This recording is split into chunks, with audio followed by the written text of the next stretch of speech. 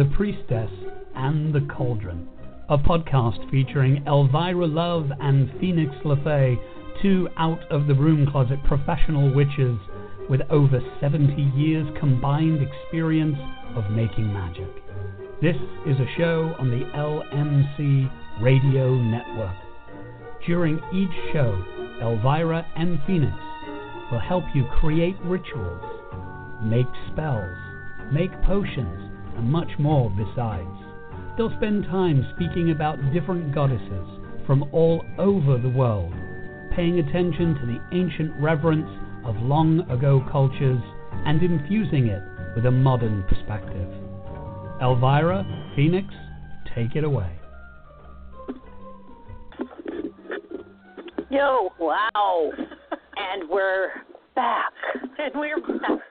For another week of fun. Yes. And frolic. Yes. So. Hey.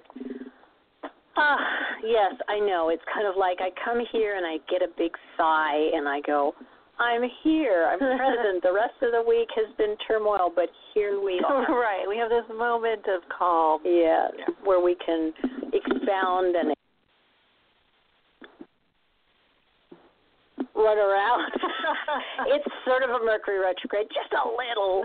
Just a little. So, our question of the week: how was your week? It was pretty good.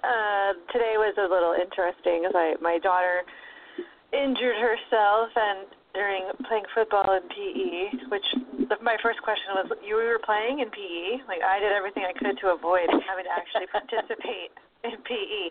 But she hurt her finger, and I knew it was fine, but she was freaking out about it, so I took her to the doctor, and the doctor was, we have some discoloration. I want to make sure there's no fracture. And this was at 3:30 today, right? So 3:30 today, we get to her appointment. She sees the doctor. The doctor says we should get an X-ray to be safe. So we go. Thankfully, it's Kaiser, so everything's in one place, right? So we go to the next building, and she gets the X-ray. Then we go back to the first building, and the doctor comes back and says, oh, nothing's broken. So, $85 in copays, and an hour later, everything's fine. But at least it was only an hour. True. And I am very grateful that I have insurance. And I'm grateful nothing's wrong with my kid. Right. There you are. There's that. There's lots of gratitude here going on. So, overall pretty good, just kind of weird. Yeah, definitely the Mercury retrograde. No matter how often I live through Mercury retrogrades, it's never something that I've gotten older. I have less like, oh my God. I should say, oh my goddess. And it's not as easy to say. It's easier to say. It's shorter, right? But it's just glitches. It doesn't matter, and it keeps just sort of that. You have to go okay and pay attention. Do as much as you can and realize you'll still have to clean up some stuff. Yeah. No matter what. Yeah. So. Leanne and I spent an interesting amount of time last night going through our astrology charts. And I discovered, because I'm still learning astrology, it's fascinating and weird and interesting. I had 5 planets in retrograde when I was born. Oh, my goodness. Yeah, Mercury being one of them. Oh, Right? No kidding. Yeah. I've got a Mercury retrograde when I was born. Yeah. All right. Knock on wood. For the most part, I have little glitches. Yeah. And that's fine. Yeah. And I'm not going to say more than that because I don't want to jinx anything. Well, of course. So anyway, how are you doing? Well, let's see. Other than the fact that, recuperating from oral surgery is not like it was traumatically horrible and terrible, but the body actually... when my husband was alive, he used to always get these intense experiences when he would either go to the dentist or anything, and he would come home and because he worked for himself, he would take the day off and he'd lie down. And he just, really just let it just be okay to lie there. Yeah. And I actually understand the process because for me, he was an earth sign. I'm a fire sign. Hey, watch it. Yep, well, it's okay. Taurians, Virgos, Capricorns. Yeah. But it was more, I'm just like, okay, just keep going. The If-A-Ready bunny with the little drum down the road. And recently I've found that not just age, but just the idea that you have to take it, just be quiet. Yeah. Sit down. Be quiet. Let it be okay. Have a minute. Have a minute. Yeah. And this particular experience has given me that valuable viewpoint and allowed me to do that. Of course, there are little things that have happened, that have created a necessity of quiet. But all in all, this week has been, clients have been not as prolific, but then I think it's because we've really had tax time. Right. That has really been an intensity because we had it on the weekend, and, of course, that rolls over into the week. Yes, it does. Reality hits on Monday. Yeah, I know. Oh, my goodness. But, and so I think now that my car has decided it needed a little bit of attention after my teeth did, I'm not bad, but, I was telling Phoenix about the door handle. It's very funny. Car drama. Very retrograde. Yeah. Yeah.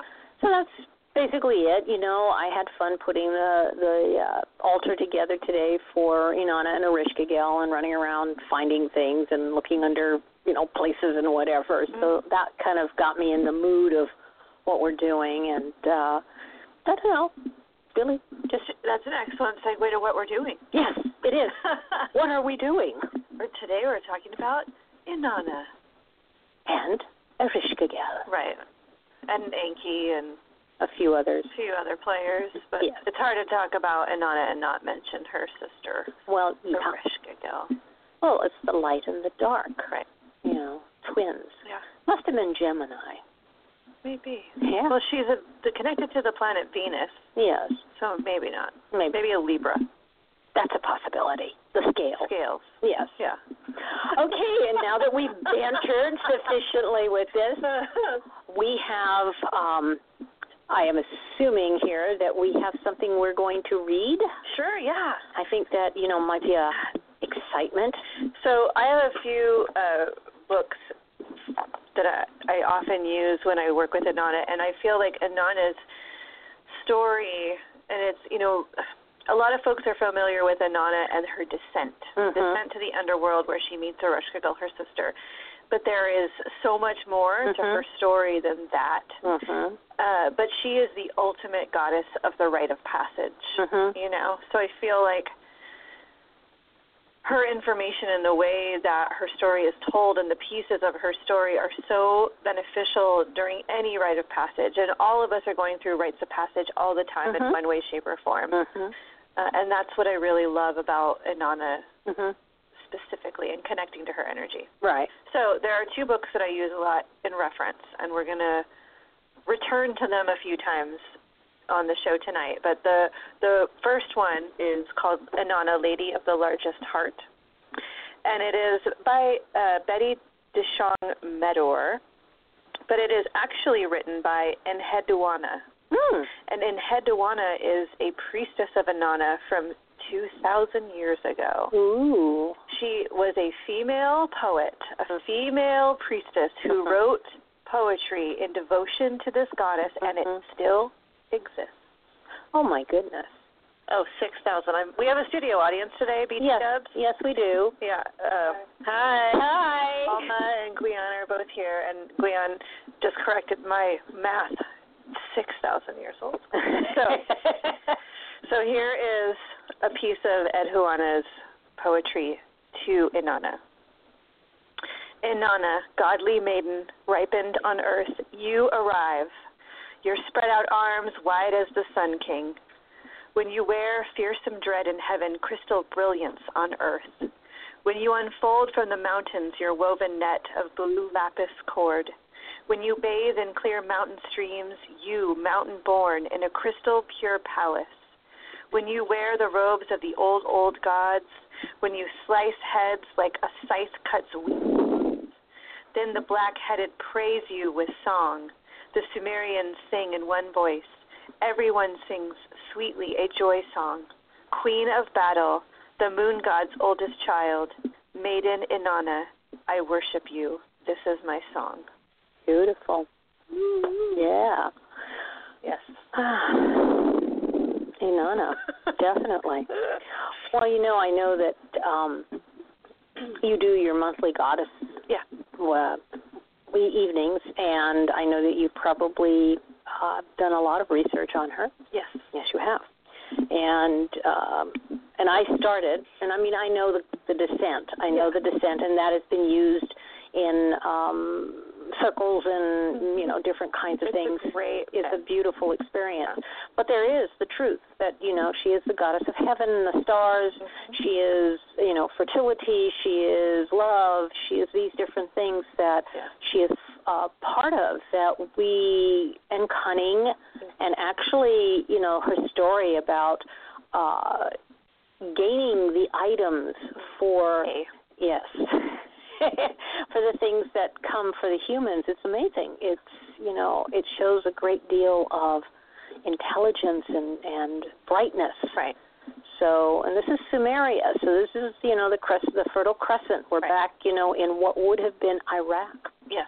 So. Right. And that's one of the things when I do talk about Inanna, or when I've done goddess gatherings where Inanna's been the featured goddess, or even when I've done other workshops where we use Inanna's myth as sort of our map, I feel like this goddess at this time, probably more than any other, needs to be remembered and honored, because that's the area of the world that needs the goddess the most. Oh, so true. So true. Yeah. And this is where she was born, and she's one of the oldest goddesses that we still have record of. It just breaks my heart to think that the descendants of her originators, the descendants of her people, those who first worshipped her, are so lost from connecting with her. You know, it just is such a bummer. So that's why I feel like her story is one of the most important goddesses to share. And interesting is, again, we're part of the process, whatever story, whatever myth that we choose to utilize of her descent, is this is spring. Right. It is the blossoming, that's coming to life again. And if we look at it even as a bigger metaphor, is that it is the coming to life of that region and the peoples, as well as all of the other cultures that sprang from that. Right. And seeing where we are and where we've been lost into, and coming, rising, moving forward. Yeah, and the timing is great too. According to record, the folks who would have worshipped Inanna spring equinox would have been their new year. Right. So we're right on the heels of the spring equinox. So we're still sort of in that energetic, right? We're getting pretty close to Beltane, but we still, you know, have enough spring equinoxy energy around that it fits. It fits the area and the energy, and with that, I mean, we can decide on how we want to proceed. Do we want to talk about her bringing the different gifts to, you know, humans? Yeah. Well, let's start at the beginning. And so let me refer to this other book. Okay. Just for a moment. There's a book called Inanna, Queen of Heaven and Earth, written by Diane Wolkstein. And this is a combination of spirituality and history. It is basically the working together of two people, one who's a folklorist, sort of a woo, and one who's definitely more of a traditional historian. And Inanna, her stories were written in cuneiform. They can still be seen. They can still be visited. So some of the bits of the story that we might read tonight, this is not made up by someone. Well, it is, but it's from, you know, BC era. Right. Was made up by someone. Right. It's not more modern version. This isn't modern paganism, Inanna. This is ancient Inanna. Right. So I'm just going to read a tiny little bit. Okay. In the first days, in the very first days, in the first nights, in the very first nights, in the first years, in the very first years, in the first days when everything needed was brought into being, in the first days when everything needed was properly nourished, when bread was baked in the shrines of the land, and bread was tasted in the homes of the land, when heaven had moved away from earth, and earth had separated from heaven, and the name of man was fixed, when the sky god On had carried off the heavens, and the air god Enlil had carried off the earth, when the queen of the great below Ereshkigal was given the underworld for her domain.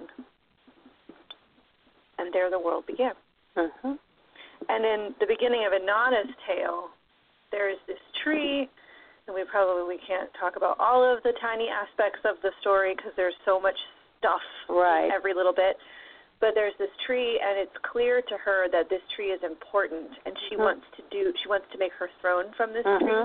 She wants to make her marriage bed from this tree. But she can't do it alone, and so she invests the help of Enlil, the sky god, and she calls upon all kinds of. In some of the Inanna stories, she's a little bit whiny, like a little bit petulant.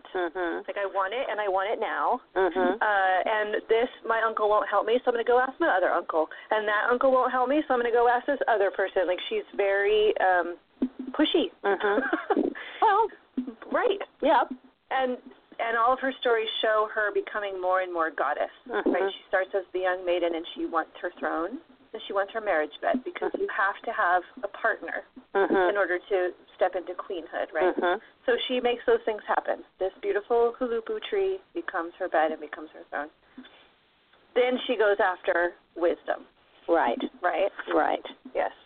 And she, do you want to tell that story? Oh, well, basically, wow, throw it at me. Well, she decides to go to her father's palace and Enki, and she decides that they are going to have a feast. They're going to eat. They're going to drink, and she basically gets him drunk to the point where he is, he loves her so much, and he wants her to be happy, and he says, what do you want, and then when she jumps on what she wants, and she wants the tablets of destiny, and she wants all these very special, sacred, powerful items.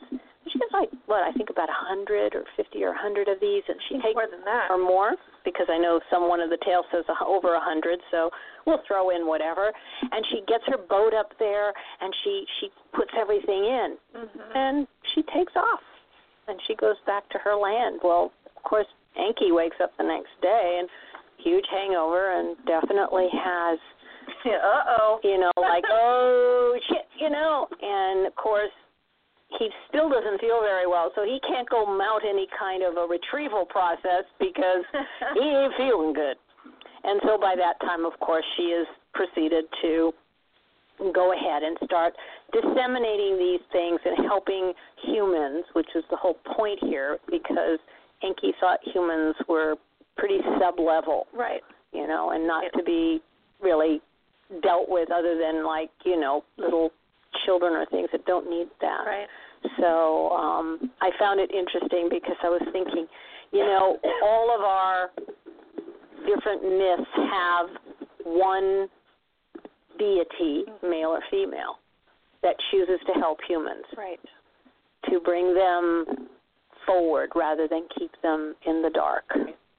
And this is a very powerful woman. She's a powerful goddess, female, and she uses her smarts to not necessarily her total, frivolous attitude, but she just utilizes the same kind of energy that male energy would do to get what they want. Right. And we're talking about a society, well, we don't have any real concept of how their society ran. We can pretend that we know, but it's likely that it was much different than what our, sort of modern, there wasn't a matriarchal necessarily, it wasn't patriarchal, it was more egalitarian. We think. We don't know for sure. Right. But we think. And so, again, we've talked about this before. Every time we bring up a goddess, there is a moment where there is a sweep, and you can see the sky gods come, and then patriarchy is a little bit more implanted. Here we have this very opposite tale, where the sky god has the power, the god of wisdom, Enki, has the power, and we have this earth goddess come and take it. Well, it's different. Right. Yeah. And obviously there is so much of the, And here's the thing, Daddy's little girl. Right. You know, I mean, let's have a drink. It'll be fun. Oh, yeah. And then suddenly she turned the table. Right. And I think that's again, don't underestimate the female. Right. Whether it's a goddess or not. Absolutely. Well, and we're referring to this as the wisdom. She takes the wisdom or the tablets, right, from her father. And I looked it up. There's 14 of them. But within each tablet, it's called the May, and it's spelled M-E. But within each one, there's anywhere from 4 to 6 things, right? So some of them, just for context, the divine queen priestess, the truth, the black garment, the colorful garment, the art of lovemaking, the art of forthright speech, the art of song, the art of treasury, travel. So get this, and this I'm just skipping around. So these are all of these things that he gives to her, right? And she accepts them, and then when she turns around and escapes while he's passed out, and then she literally unloads her boat and gives them to the people. Here you go, people. Now you have the craft of the smith and the craft of the builder and the sheepfold and kindling of fire, right? And Inanna brought these things to humanity. Yeah. So cool. I know.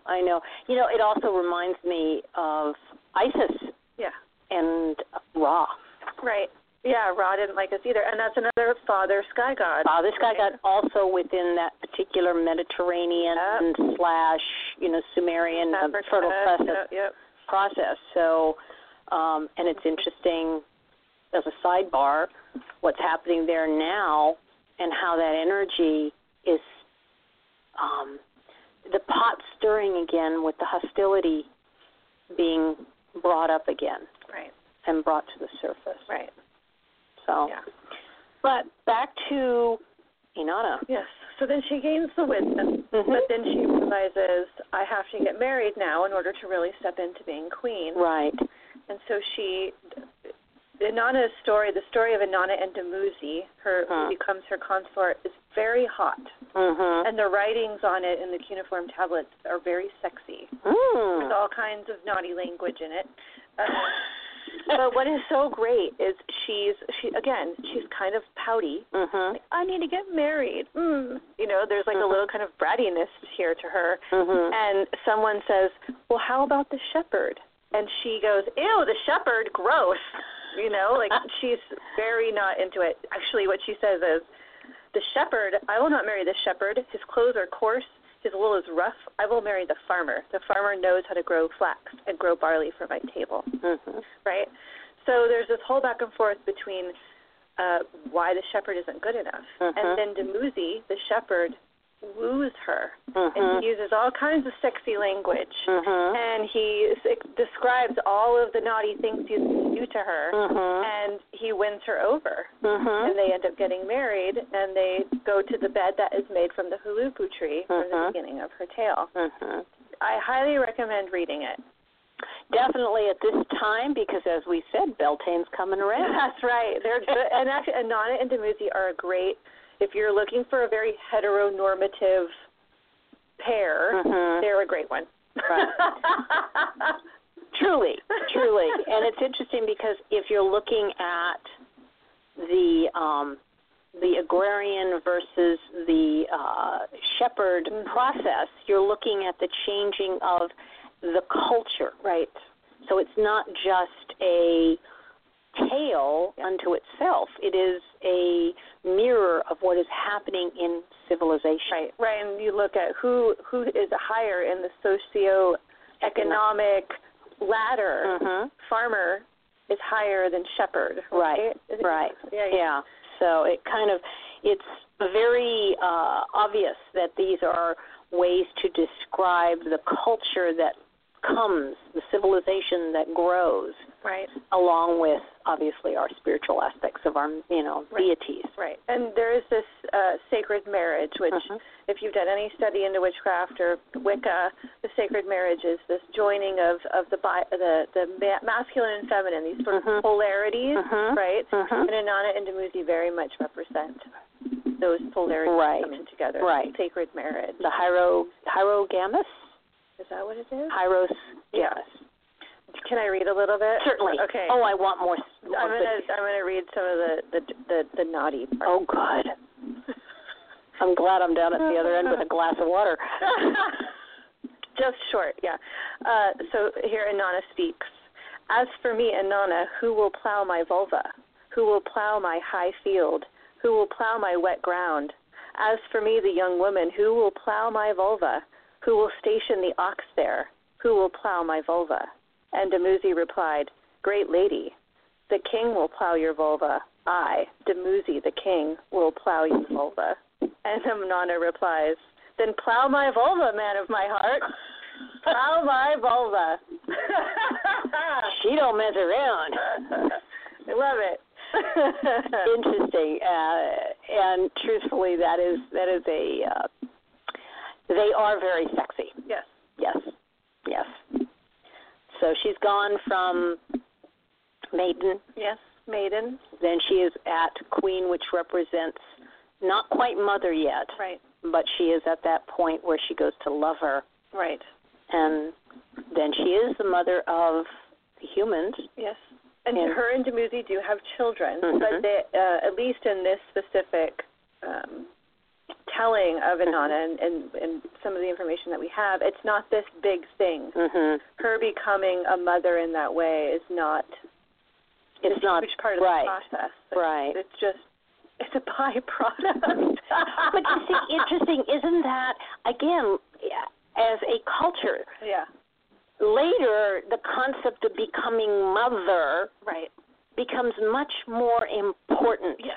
And that, I think, changes the way you vision and see yourself as a representative of that feminine energy, is that it becomes, well, I have to mother something. Yeah. Dogs, cats, humans, culture, whatever. And this gives it a more, it happens, kind of a point of reference. Well, and she's not Inanna, mother of heaven and earth. She's Inanna, queen of heaven and earth. Right. Which doesn't require that mother be put in there. Right. Yeah. So it's, again, we have that wonderful experience of seeing how cultures are manipulated as they go down the road. Yeah. So now we have Dumuzi, we have family, we got bed, we got throne, we got all of that. What's her next step? Then Inanna feels a longing. She has this pit. There's still something more that she must do, right? Should I read a little bit here? Sure. Good. Yeah. From the great above, she opened her ear to the great below.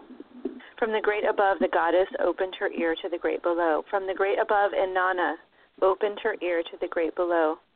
My lady abandoned heaven and earth to descend to the underworld. Inanna abandoned heaven and earth to descend to the underworld. She abandoned her office of holy priestess to descend to the underworld. So guess what she does? She descends to the underworld? Let me think. No, she does. She has to. She does. Yeah, that has to be it. In the beginning, in the earlier reading of the beginning of the earth, there is a mention of Ereshkigal, and Ereshkigal is an older goddess than Inanna. And very much like other traditions, really, the Greeks and the Norse, the old gods split up the realms. You get the sky, I'll take the earth, and then we'll give so-and-so the underworld. Right. And it's always so-and-so will get the underworld. Right. It's never, I'll take the underworld, you know what I mean? Yeah. And often that deity has kind of some sensitive feelings about being regulated to the underworld. And so here we have Ereshkigal, this dark goddess, who has a really hard job of birthing all the dead souls into the underworld. And Inanna realizes that her next step in her power, her next step in her rite of passage is to face that goddess in the underworld. And it's, I think what we'll do is after the break we'll do Ereshkigal, and the descent. But it is interesting that when you think about it, we live our lives, we're young, we do all this wonderful stuff, then we decide we've got to, there's a mark we have to make, so we get a little more serious, whether it's following a cultural tradition of marriage and kids, or it's following a career or something where we're serious about something. We gain our throne. Yeah. We then obviously want the marriage bed or the sexual gratification, but there is the second part of it is what next? And if you want to call it a midlife crisis, right, it's the what next after you've done these particular things. It's a deeper, more internal situation. And I think a lot of seekers in modern witchcraft and paganism are also looking at how to become a better human being, how to find wholeness, and one of the steps to that is to deal with our shadow, to deal with those parts of ourselves that are not always happy and beautiful and easy, and facing that and dealing with it and understanding it. And you don't, I'm going to use air quotes, you don't heal that, because it is, you need your shadow, right? It's an important part of yourself. But understanding it and connecting it and working with it as an ally and a part of you helps you to become a more full human being. Right. And this is what we see with Inanna stepping into the underworld to face the scariest and hardest parts. And I think after we'll tell the other part of the story, and that puts us with Orishka Gil and just break now. Okay. Break. See you in a bit. Okay.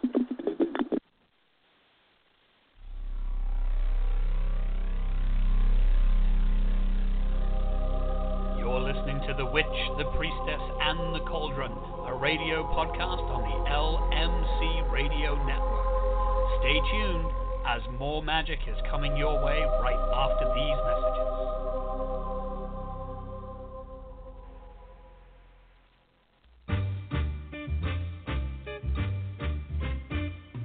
The LMC Radio Network is a media alliance whose excellent shows include The Lucky Mojo Hoodoo Rootwork Hour with Catherine Ironwood and Conjurman Ali, Sundays 3 to 4:30. Candelo's Corner with Candelo Camisa and Michael Carell, Mondays 5 to 7. The Crystal Silence League Hour with John St. Germain, Tuesdays 5 to 6. In the Streets with Beverly Smith, Tuesdays 6 to 7. Spit and Foxy with Madame Naya and Jaya Danya, Wednesdays 6 to 7. The Now You Know Show with Professor Charles Porterfield, Thursday 6 to 7:30. The Witch, the Priestess, and the Cauldron with Elvyra Love and Phoenix LeFae, Fridays 6 to 7. And Liquid Libations with Andrea Western, Saturdays 5 to 7.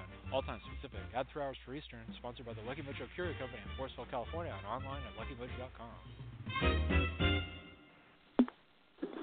We're back again. Yes. Okay. Return from the underworld. From the underworld with our precious gems of knowledge, which we have gleaned. So, before we actually descend, do we want to say some of the things that are like symbols or sacred to Inanna? Because part of that is actually, I believe, what is going to take place in the underworld as well as she goes down to the underworld. Totally. So you did mention the sacred tree. The Halupu tree. Halupu tree.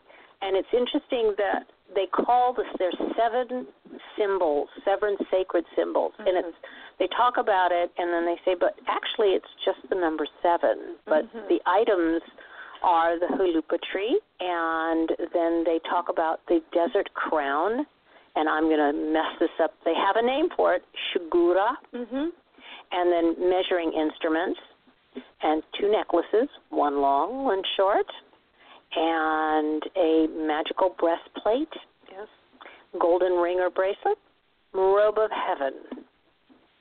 Robe of heaven. Doesn't that sound amazing? I know. I just keep thinking of that going, I want the robe. Forget the other stuff. I want the robe of heaven. It makes me, this is ridiculous. It makes me think of the invisibility cloak from Harry Potter. Hey, I got that one. That's cool. I go with that one. Yes, yes. And, of course, she had 7 sacred cities and 7 temples. And the 7, So 7 obviously was very important to her, along with the star. Yes. Right? And so I think those particular items are part of her sacred symbols and emblems. Right. She's also connected to the hook, twisted knot of reeds, which is a symbol you see often Assyrian and Babylonian artwork connected to her. She is the evening star and the morning star, which is actually the planet Venus. Right? And there is this concept of the boat of heaven, that the Inanna rides the boat of heaven across the sky, and you can only see her in the morning and the evening. Right. She's also connected to war. I know. Which doesn't come up in this specific cuneiform. I'm sure it is existing somewhere, but so there is a scythe, not a scythe, a scimitar. Blade. Yeah. That is connected to her as well. Yeah. Well, she definitely is, and she's very powerful, as you say. So her craft, the things that she is the goddess of, so to speak. When you look at war, you look at the power. She is strength. She is power. Yeah. And you know, the dark side of love is war. Well, and we've talked about the beginning of Dumuzi and Inanna's love story. It doesn't end well. No, it doesn't. And we may or may not have time to dig into all of that, but and as I've mentioned a couple of times, in the way you can read some of her tale, she's not this regal, benevolent, all-understanding and knowing goddess. She has these foibles. She is a little bit impetuous. She is a little bit spoiled. Yep. And she makes some choices about Dumuzi and how she makes some trades that are kind of harsh. And in some of the tales, her Gilgamesh is one of her uncles. Right. And Gilgamesh talks about how she's had trouble with lovers in the past in her story. So this isn't some perfect ideal. This is someone who can show us mistakes and maybe we can avoid making them. Right. And, when you talk about some of the ways they talk about her as being petulant, I mean, I want it now concept. It's mine and I should have it. We certainly keep that alive in our own personal lives. Yeah. And just because we may be in our 30s, 40s, 50s, 60s, that behavior is part of that petulance that we need to monitor with the underworld process. Well, and, the other thing I want to add, and I'm sure we at least mention, because we could do a whole conversation just on this topic, but she does have these personality traits. She does have these ways of not being angelic and perfect. And, we have this Judeo-Christian overlay on our filters. And, like I've said before, I was not raised Christian, so I still have those filters. Because we associate of our culture. Right.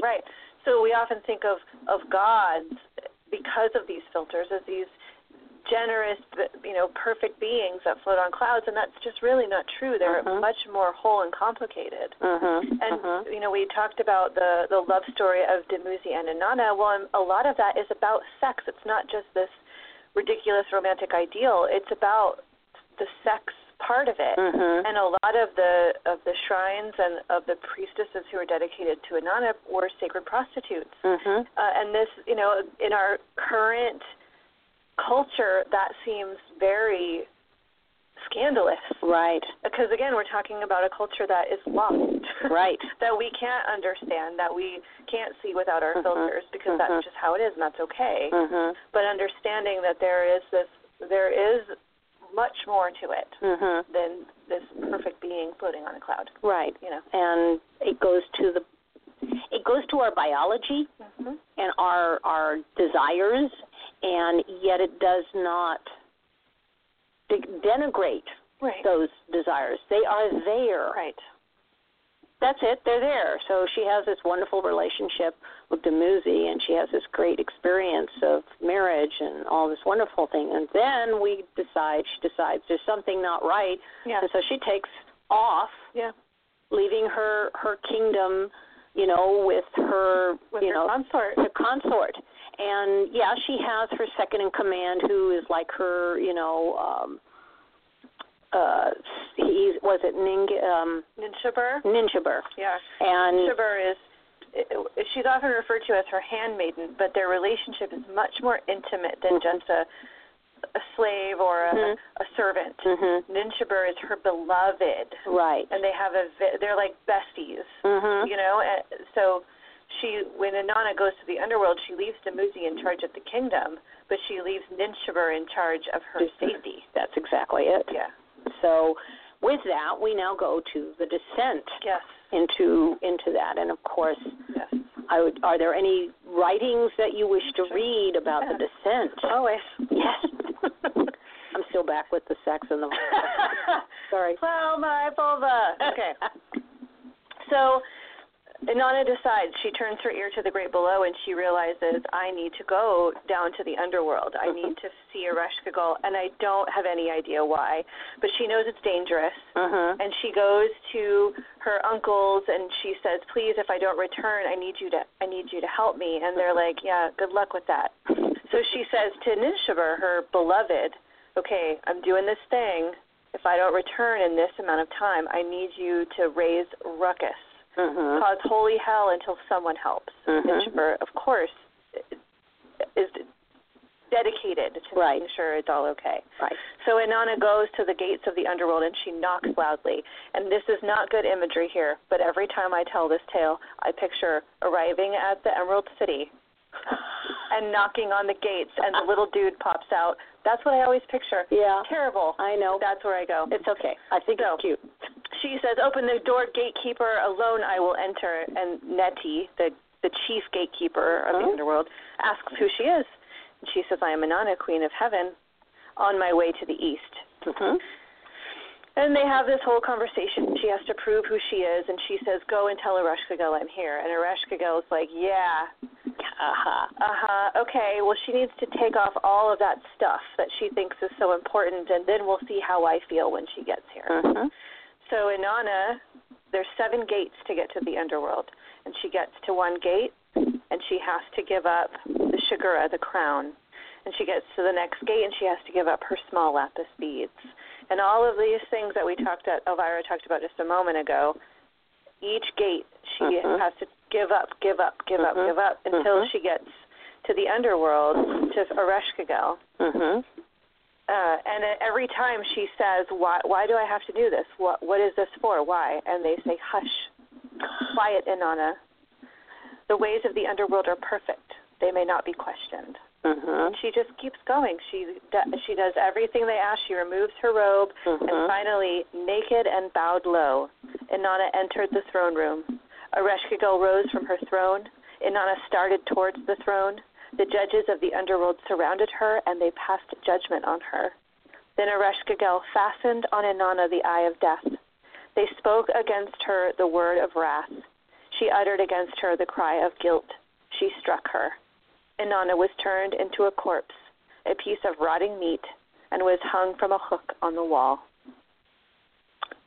Well, so she faces her dark sister, and her dark sister says, you can't be here if you're not dead. And so you die. And she dies. So 3 days and 3 nights she hangs on this hook, and Ninshubur, her beloved, starts to freak out. Yeah, I would. Crap. Inanna's not back. And so she goes to Enlil and says, please, please, don't let your daughter die. And she rips her clothes and pulls her hair and screams and cries and causes a big fuss. And she says, yeah, sorry.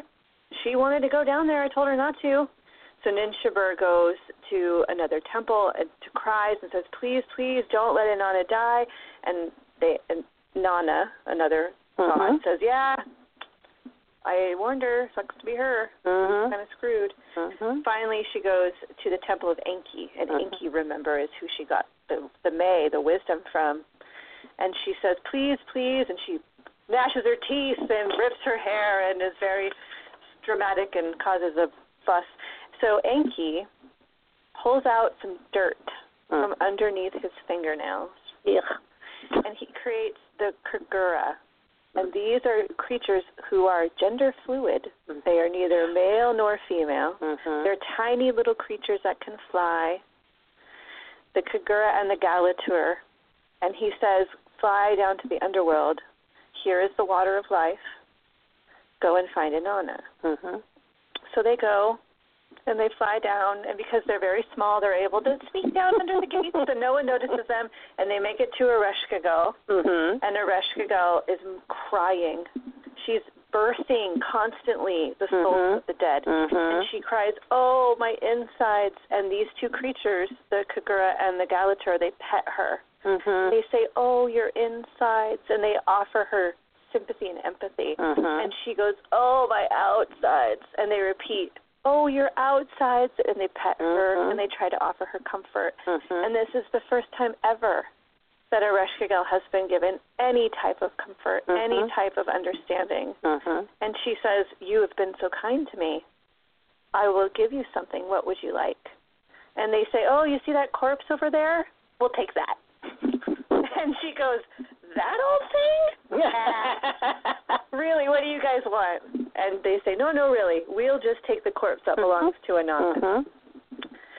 So they do. She gives them the corpse. They give her the water of life, and Inanna returns. But you see, no one escapes the underworld. A life for a life. Right. You don't get away for free. So there is much more calamity. But Inanna leaves all the trappings behind. She's not collecting things as she goes. She's not taking her necklace back and her crown back. She's had to give those things up to really discover herself. Right. And there's this interesting thing of hanging for 3 days and 3 nights. 3, magical number. Right. Jesus was in the cave for 3 days. There's a whole thing. Didn't Odin hang from... Was it 9? 9. Oh, he did 9. 3 times 3. There you go. There's a whole thing about 3. So, Yep. Yeah.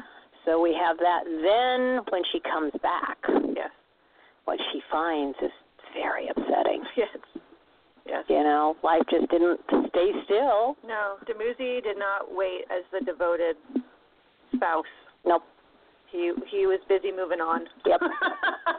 Moving on, moving up. Sounds like the Jeffersons. Yeah. But actually, he did what, again, the side of the male energy that eventually is a precursor to what happens, but not yet. He takes over the throne, and he basically makes merry and does all kinds of stuff, and she comes back and she's pissed. She's pissed. And it's one thing to, okay, well, the queen is gone. I'm going to take care of shit. That's one thing. It's another thing to, I don't know why I picture this. This myth always puts the weirdest pictures in my head. It's another thing to be sitting on the throne with a bunch of dancers and bikini-clad women and whooping it up. Like a whole other thing. Right. Inanna comes back and finds not only did he take over all of the rulership, which was kind of needed. Like, that's your bad, Inanna. Yeah. But he's completely forgotten her, is what she feels. Yes. And so she goes into a vengeful place. Because remember, you can't leave the underworld. There was a life for a life. Right. So she volunteers Dumuzi. That's the way to go. Yeah. She's like, all right, underworld people, see that dude right there? He's the life for the life. He'll take my spot. But there must have been some negotiation because he didn't go down there and stay forever. No. Well, he runs and hides, and he has a sister. And his sister... clearly these people were very dedicated to each other because his sister freaks out and refuses to let them take Dumuzi. She volunteers to go in his place. And so they end up doing Gesh Inanna. Yes, that's the sister, Gesh Inanna. So they end up striking a deal. And Gesh Inanna spends half of the year in the underworld and Dumuzi spends half of the year in the underworld. Wow. Heard that one before, right? Yep. Think there's something there, but it's usually, again... It's a female, but this time it's a male. Right. The vegetation god. Right. Yeah. So we get him back. We go through it. He becomes a sacrificial god. He goes away, back and forth. So. Yes, and at least in this tale, in this version, we don't find out what happens with Inanna and Dumuzi after that. Right. Do they mend the fence or what? Good point. But also... The thing I like to point out when I work this myth, in a weekend, I've worked this story. Time doesn't work the same way as we think it does. It's not linear, So Inanna is in the underworld and making love to Dumuzi at the same time. Of course. Right? So they are together and they are apart, and both are happening at the same time. Right. Yeah. Because that's the one thing that as humans we have not truly understood. Yeah. Is the linear time construct is only an illusion. Right. So, but it's also, again, she has learned, Inanna has learned through this deep loss a great deal of going in and, just like it mirrors the losses that we have. Right. And what that creates is letting go. Just like you said, she didn't take back her things. Right. And she let it go. And it's also recognizing that the trappings of those things are just that. The necklace and the breastplate and the crown and robe, none of that actually gave her any power. Right. Those were just trappings. They were just the externals. Yeah. What is really is the inside. And the inside, of course, is when you go deep into something. And it's what we can use for individuals in our lives, in our personal lives, as well as, clients or friends or family. It's about loss, and it's about growing strength from that, what is an external loss, and what we can find from within ourselves to keep moving and not turn off, but just keep moving. Right. And it's interesting, I was reading one of the various and sundry little books, and they talk about the hanged man. And, if you think about what she did, it is the hanged man. Yeah. It is hanging and thus removing yourself from this world. That's interesting, right? Because the hanged man is also Odin, who sacrifices himself to gain wisdom and hangs for, 3 times 3. Right.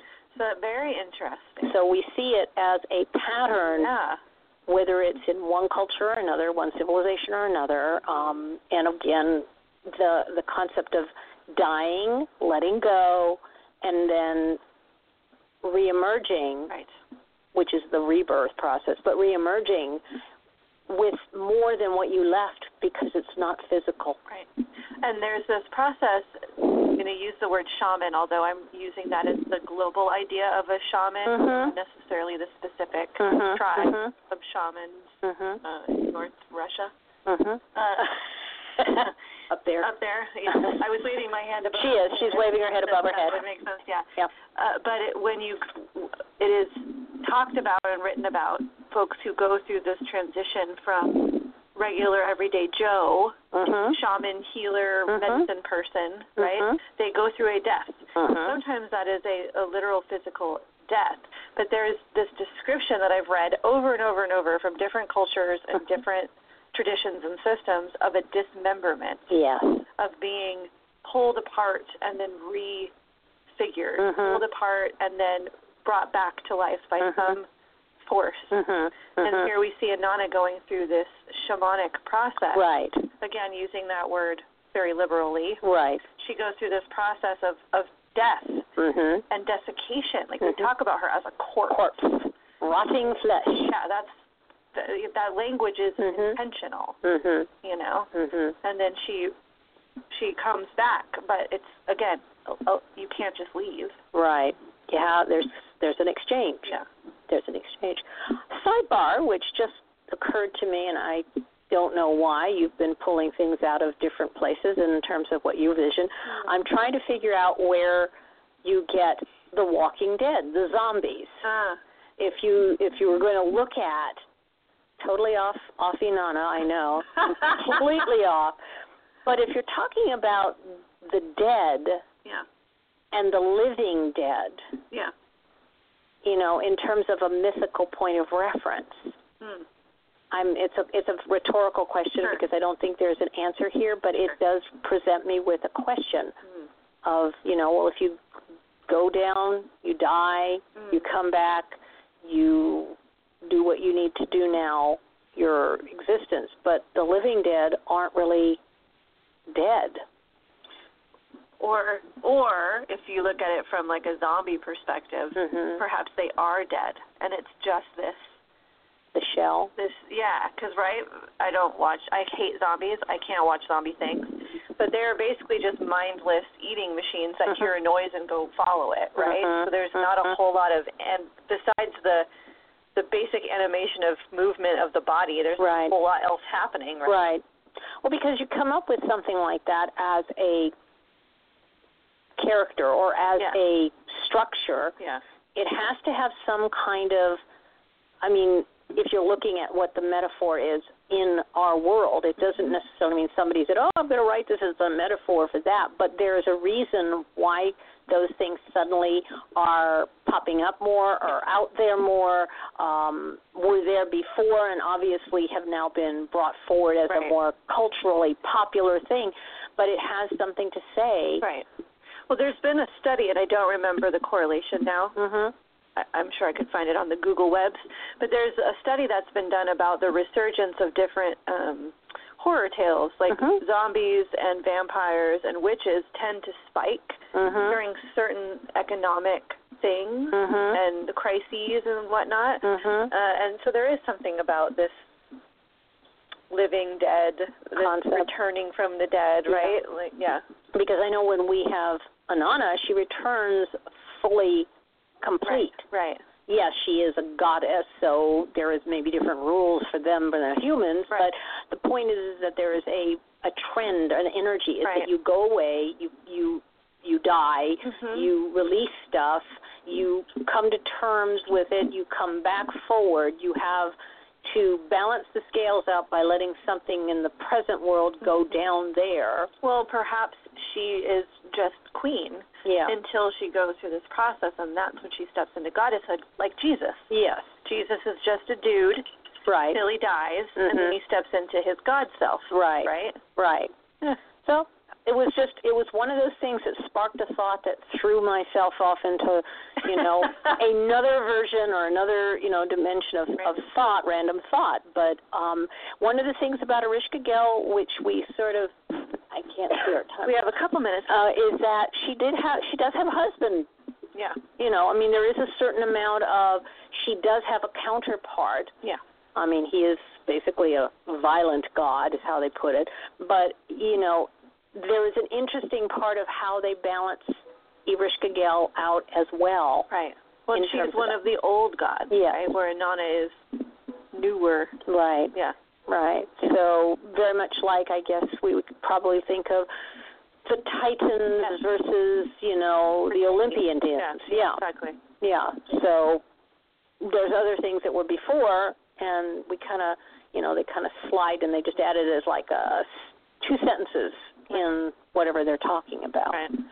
But, so there we are. Inanna, Erishka Gel. Hail Inanna. Yes. Queen of heaven and earth. Queen of heaven and earth.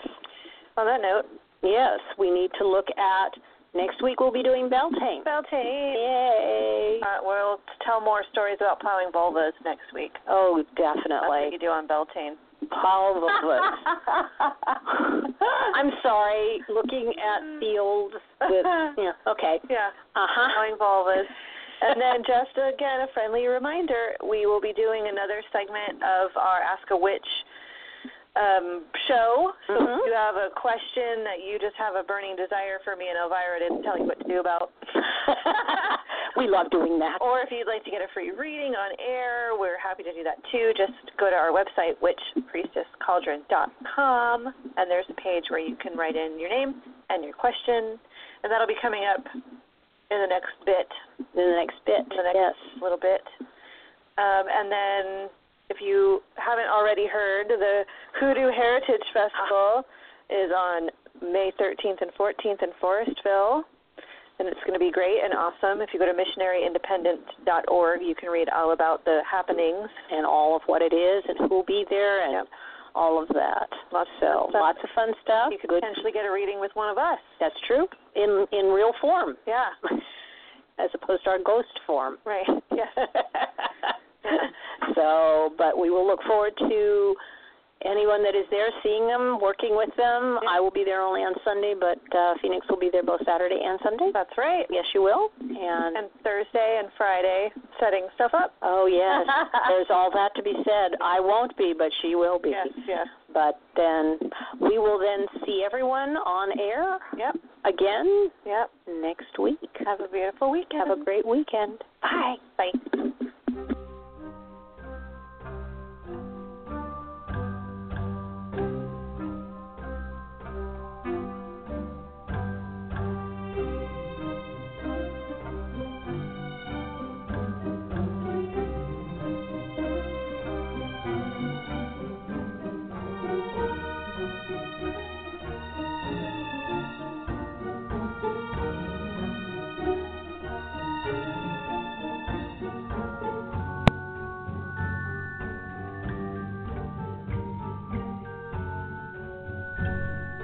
Thank you for listening to The Witch, the Priestess, and the Cauldron, a radio podcast on the